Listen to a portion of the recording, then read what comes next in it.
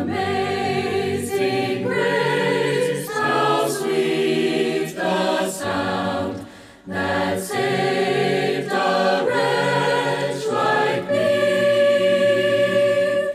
I once was lost, but now am found, was blind, but now I see. 'Twas grace that taught my heart to fear, and grace my fears relieved. How precious did that grace appear, the hour I first believed. Through many dangers, toils, and snares, I have already come. 'Tis grace that brought me safe thus far, and grace will lead me home. The Lord has promised good to me, His word my hope secures. He will my shield and portion be, as long as life endures. And when this flesh and heart shall fail, and mortal life shall cease, I shall possess within the veil a life of joy and peace. We've been there 10,000 years, when we've been there 10,000 years, when we've been there 10,000 years, when we've been there 10,000 years, when we've been there 10,000 years. Amazing grace. When we've been there 10,000 years, bright shining sun,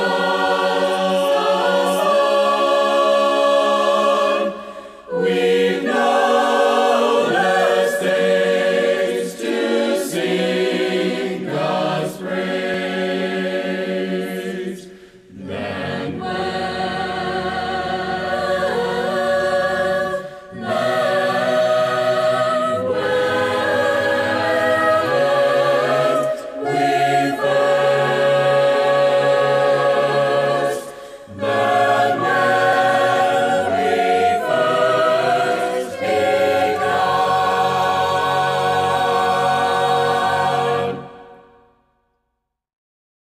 when a child I loved you so, and when on eagle I called you son.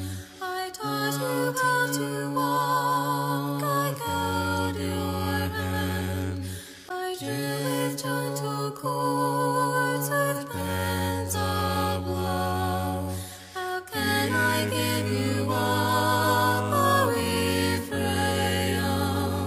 How can I hand you o'er, O fallen son? Through tainted stormy skies I'll be your guide, and when you are alone I'll stand beside. What else is there to say? I'll be your God, if only you will come back home to me. I'll heal you with my love, I'll turn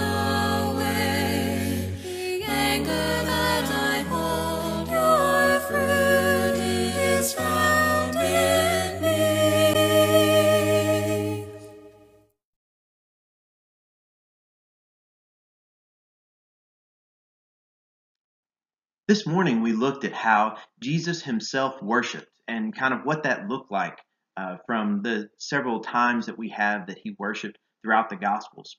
In this video and tonight, what we're going to take a look at is what Jesus taught about worship. Some of this is going to overlap in what we looked at this morning, but we're going to look at what he said both in speech, but also in his actions. And we're going to see something very interesting that starts to make a little bit of a transition, but I'll point that out whenever we get there. So let's take a look at where we started even this morning as well. And that's John chapter 4. And Jesus is having a conversation with a Samaritan woman. But he gives us a lot of insight into what it means to worship the Father and something about Old Testament worship and Jesus. There's a lot we can learn about it from this passage. So John chapter 4, verses 21 through 26. Within this conversation, we read this. Woman, Jesus replied, believe me, a time is coming when you will worship the Father neither on this mountain nor in Jerusalem.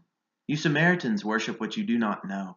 We worship what we do know, for salvation is from the Jews.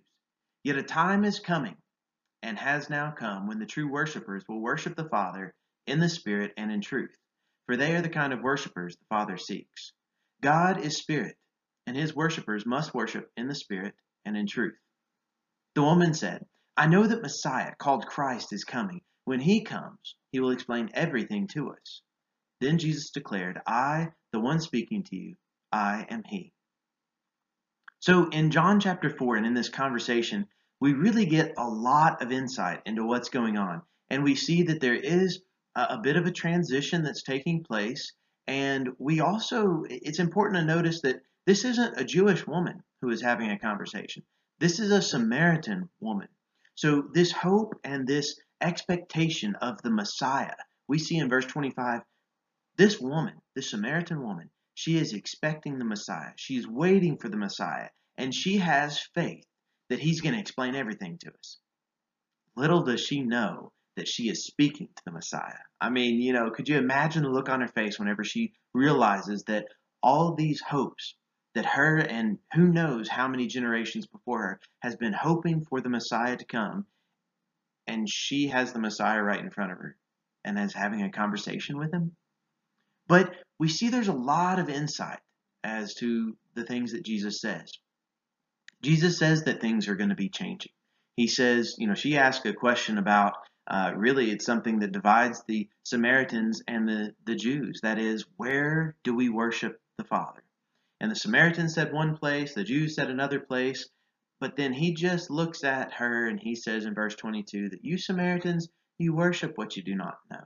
We worship what we do know, for salvation is from the Jews. And he made this kind of distinction, but yet also was kind of bringing her into it in the next verse too. But he made a distinction between the two of them. And he says, you Samaritans, you don't really have it right. Salvation is from the Jews. The Messiah was going to come from the Jews. Everyone knew that. That was recognized. Even the Samaritan woman recognized that the Messiah is going to come from the Jews.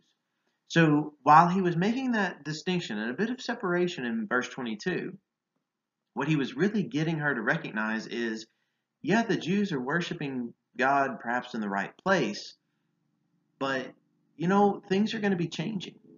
He says that a time is going to be coming, and really it has already come, whenever the true worshipers will worship the Father in the Spirit and in truth. Those are the types of worshipers that our Father is seeking. And I hope that describes us. I hope it describes us today, right here and right now, but I hope it will continue to describe us tomorrow and the day after. That's what we are called to be. That's what Jesus himself is calling not just the Jews, his own brethren. He's not just calling them to worship the Father in spirit and truth. He's also calling Samaritans into that. And while he did make that distinction in verse 22, he brought them all together in verse 23 and said, look, a time is going to be coming whenever we can all be true worshipers. And if we're going to be true worshipers, we're going to worship the Father in spirit and in truth. This is one big teaching that Jesus had. He also clearly taught in verse 26 that he was the Messiah. He is the Messiah. He is the one who's going to be changing things. He's the one who is doing something special in their midst. But now we also start to see that there's still more that Jesus is going to proclaim. In fact, if we look not this time at John 4, but let's look at Matthew chapter 4, and we see something else from a different conversation that Jesus has with someone else. This time, Jesus is not talking with a Samaritan or even a person. This time, Jesus is talking to the devil himself. This is what we typically know as kind of the testing in the wilderness, the 40 days and all whenever Jesus spent in the wilderness. This is one of those tests. Matthew chapter 4, beginning in verse 8 and going through verse 11. Again, the devil took him to a very high mountain and showed him all the kingdoms of the world and their splendor. All this I will give you, he said, if you will bow down and worship me. Jesus said to him, Away from me, Satan, for it is written, Worship the Lord your God and serve him only. Then the devil left him, and angels came and attended him. So here in this passage, we find out a clear teaching that Jesus had. And a clear teaching was, you shouldn't worship the devil. Okay?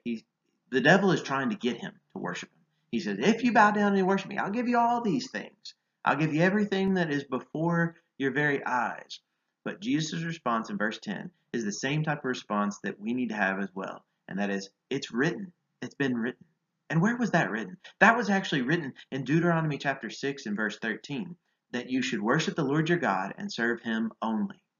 That's what Jesus says. Jesus says it's not right to worship the devil. It's not right to bow down to the devil. We must worship the Lord our God and only worship him. That's one thing that Jesus made very clear. And that's one thing that obviously Jesus himself did. He only worshiped the Lord your God, so to speak. But then we also see something coming up that is very interesting. This is kind of something we learned from the practice about Jesus. And that is that there's a shift that starts to get noticed whenever Jesus walks here on earth and as he does these great things. Because did you know that there's a few occasions in which people actually worship Jesus? And how did he respond? Did he tell them, oh, well, you've got to worship the Lord your God and serve him only? You know, don't worship me. Did he respond like that?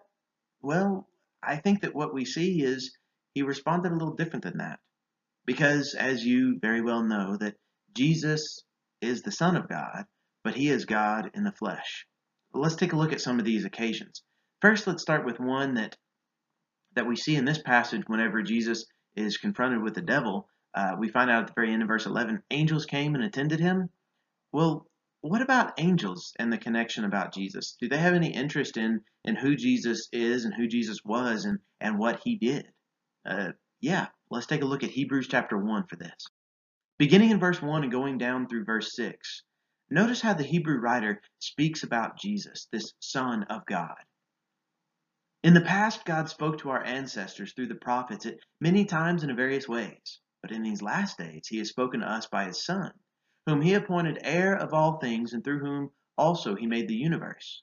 The Son is the radiance of God's glory and the exact representation of his being, sustaining all things by his powerful word. After he had provided purification for sins, he sat down at the right hand of the Majesty in heaven. So he became as much superior to the angels as the name he has inherited is superior to theirs. For to which of the angels did God ever say, You are my son, today I have become your father? Or again, I will be his father, and he will be my son.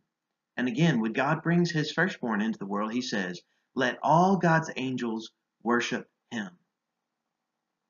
Isn't that interesting? In verse 6, we find out that God, what he does whenever he brings his firstborn into the world, it's kind of like he sort of stands back and he invites all of the heavenly host, all of God's angels, to bow down and worship this firstborn son of his, this Son of God, Jesus Christ, who has come in the flesh. He is God in the flesh. That's why he is worthy of the angelic worship that's mentioned right here in verse 6. If the angels worship him, being Jesus Christ, shouldn't we? I mean, I believe it just makes sense that if these angels who are described as very powerful beings, if they worship the Son, then it makes sense that we could worship the Son as well. And we actually see a few different occasions in which the disciples of Jesus did bow down before him and they did worship him. And notice Jesus' response. He actually accepts that worship. Look at Matthew chapter 14. I believe all these examples show us that Jesus Christ is not just the Son of God, but he is God. Matthew 14, verses 25 through 33. Shortly before dawn, Jesus went out to them walking on the lake. When the disciples saw him walking on the lake, they were terrified. "It's a ghost," they said, and cried out in fear. But Jesus immediately said to them, "Take courage. It is I. Don't be afraid." "Lord, if it's you," Peter replied, "tell me to come to you on the water." "Come," he said. Then Peter got out of the boat, walked on the water, and came toward Jesus. But when he saw the wind, he was afraid, and, beginning to sink, cried out, "Lord, save me." Immediately, Jesus reached out his hand and caught him. "You of little faith," he said, "why did you doubt?" And when they climbed into the boat, the wind died down. Then those who were in the boat worshipped him, saying, "Truly you are the Son of God." When you look at this passage, you find out, yes, clearly in verse 33 that they worshipped him. And how did they worship him? Well, whenever they worshipped him, they bowed down to him and they said, "Truly you are the Son of God." They recognized he is something great. He is someone great. Something is going on in their midst. That is because the Son of God has stepped in to creation. Quite literally, he has stepped into his creation and he has become a human being. He is worthy of their worship. Also, one thing that I haven't kind of mentioned yet, but in verse 30, Peter actually says, "Lord, save me." That word Lord is a word that shows up numerous times, even in the Old Testament, about God.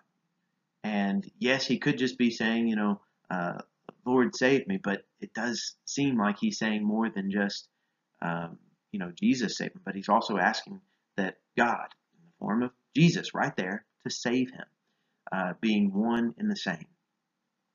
They worshiped Jesus. And how did Jesus respond? Well, he seems to have accepted that worship. And he seems to have done it a few more times as well.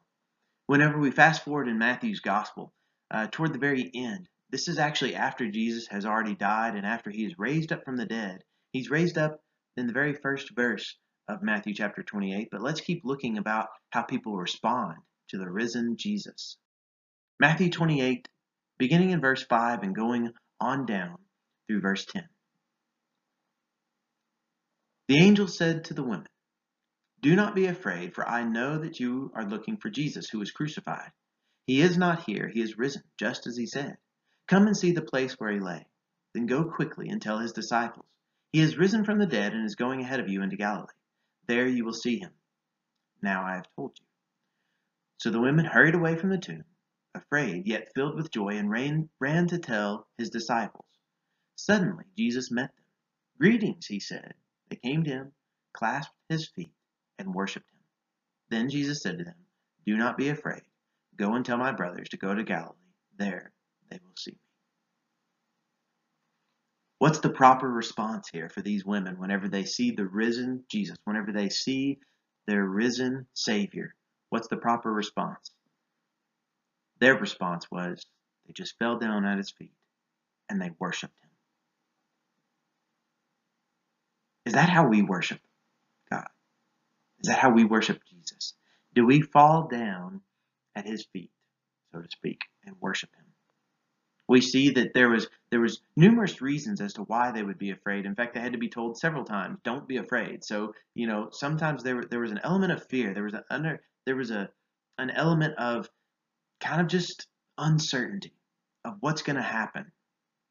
Because this had never happened before, someone raising from the dead like this, especially the Messiah. So what does this mean? And what's going to change in the future? Well, their job was to go and to proclaim this message that Jesus has risen from the dead.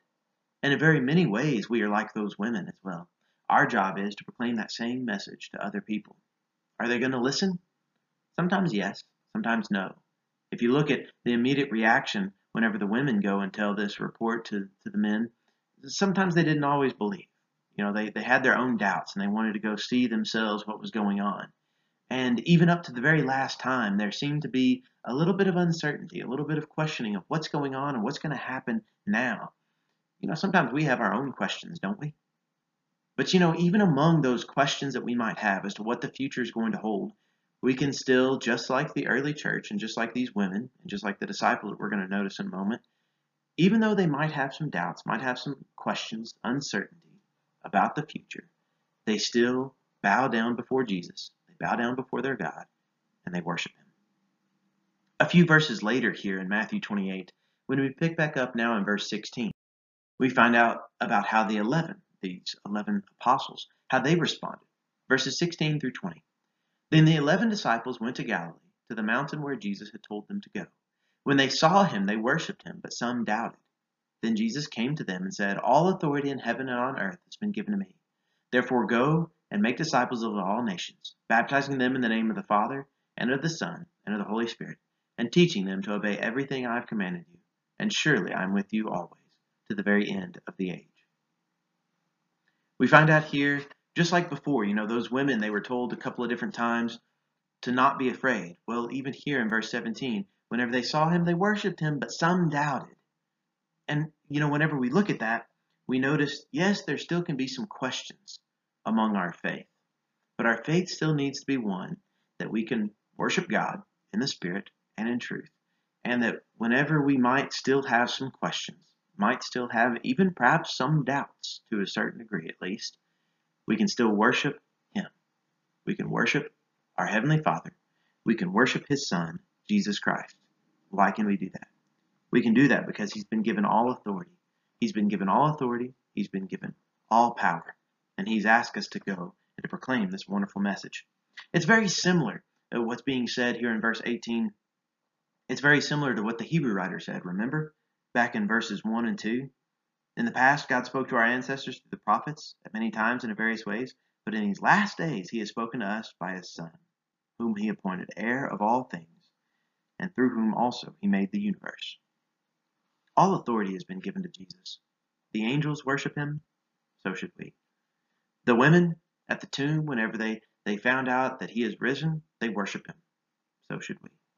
And here at the very end, we see that his closest apostles, whenever they are face to face with him, they worship him, and so should we. And I want to also end on looking at Luke's account of this pretty much the same occasion right here. In Luke 24, we read this, verses 50 through 53. When he had led them out of the vicinity of Bethany, he lifted up his hands and blessed them. While he was blessing them, he left them and was taken up into heaven. Then they worshipped him and returned to Jerusalem with great joy, and they stayed continually at the temple, praising God. So we find out once again that Luke, he records the details in a little different order than what Matthew recorded. And he tells us a little bit more about this. This is whenever Jesus himself, ascended into heaven. This is the final time that Jesus spoke with them. And we find out in verse 52 that they worshiped him in this. They returned to Jerusalem. They had this great joy.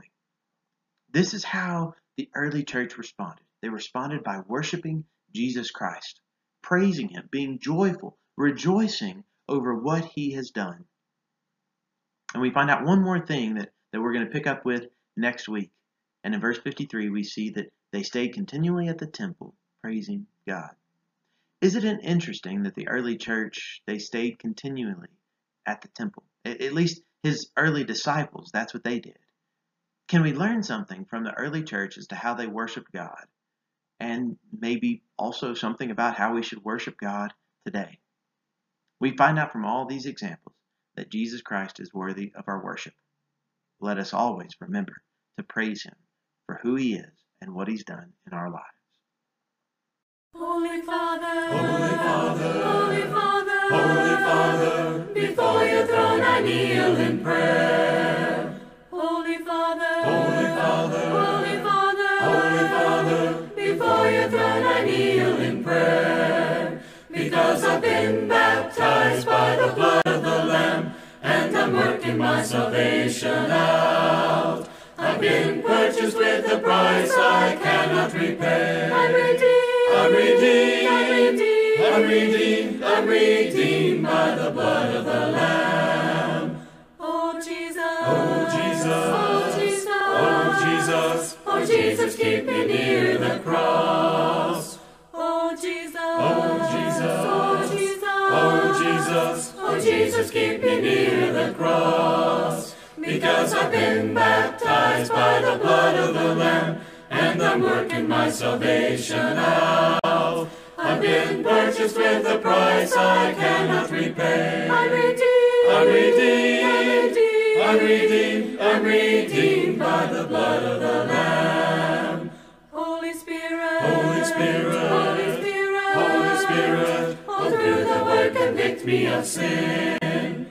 Holy Spirit, Holy Spirit, Holy Spirit, Holy Spirit, oh, through the word convict me of sin. Because I've been baptized by the blood of the Lamb, and I'm working my salvation out. I've been purchased with a price I cannot repay. I'm redeemed, I'm redeemed, I'm redeemed, I'm redeemed, I'm redeemed by the blood of the Lamb.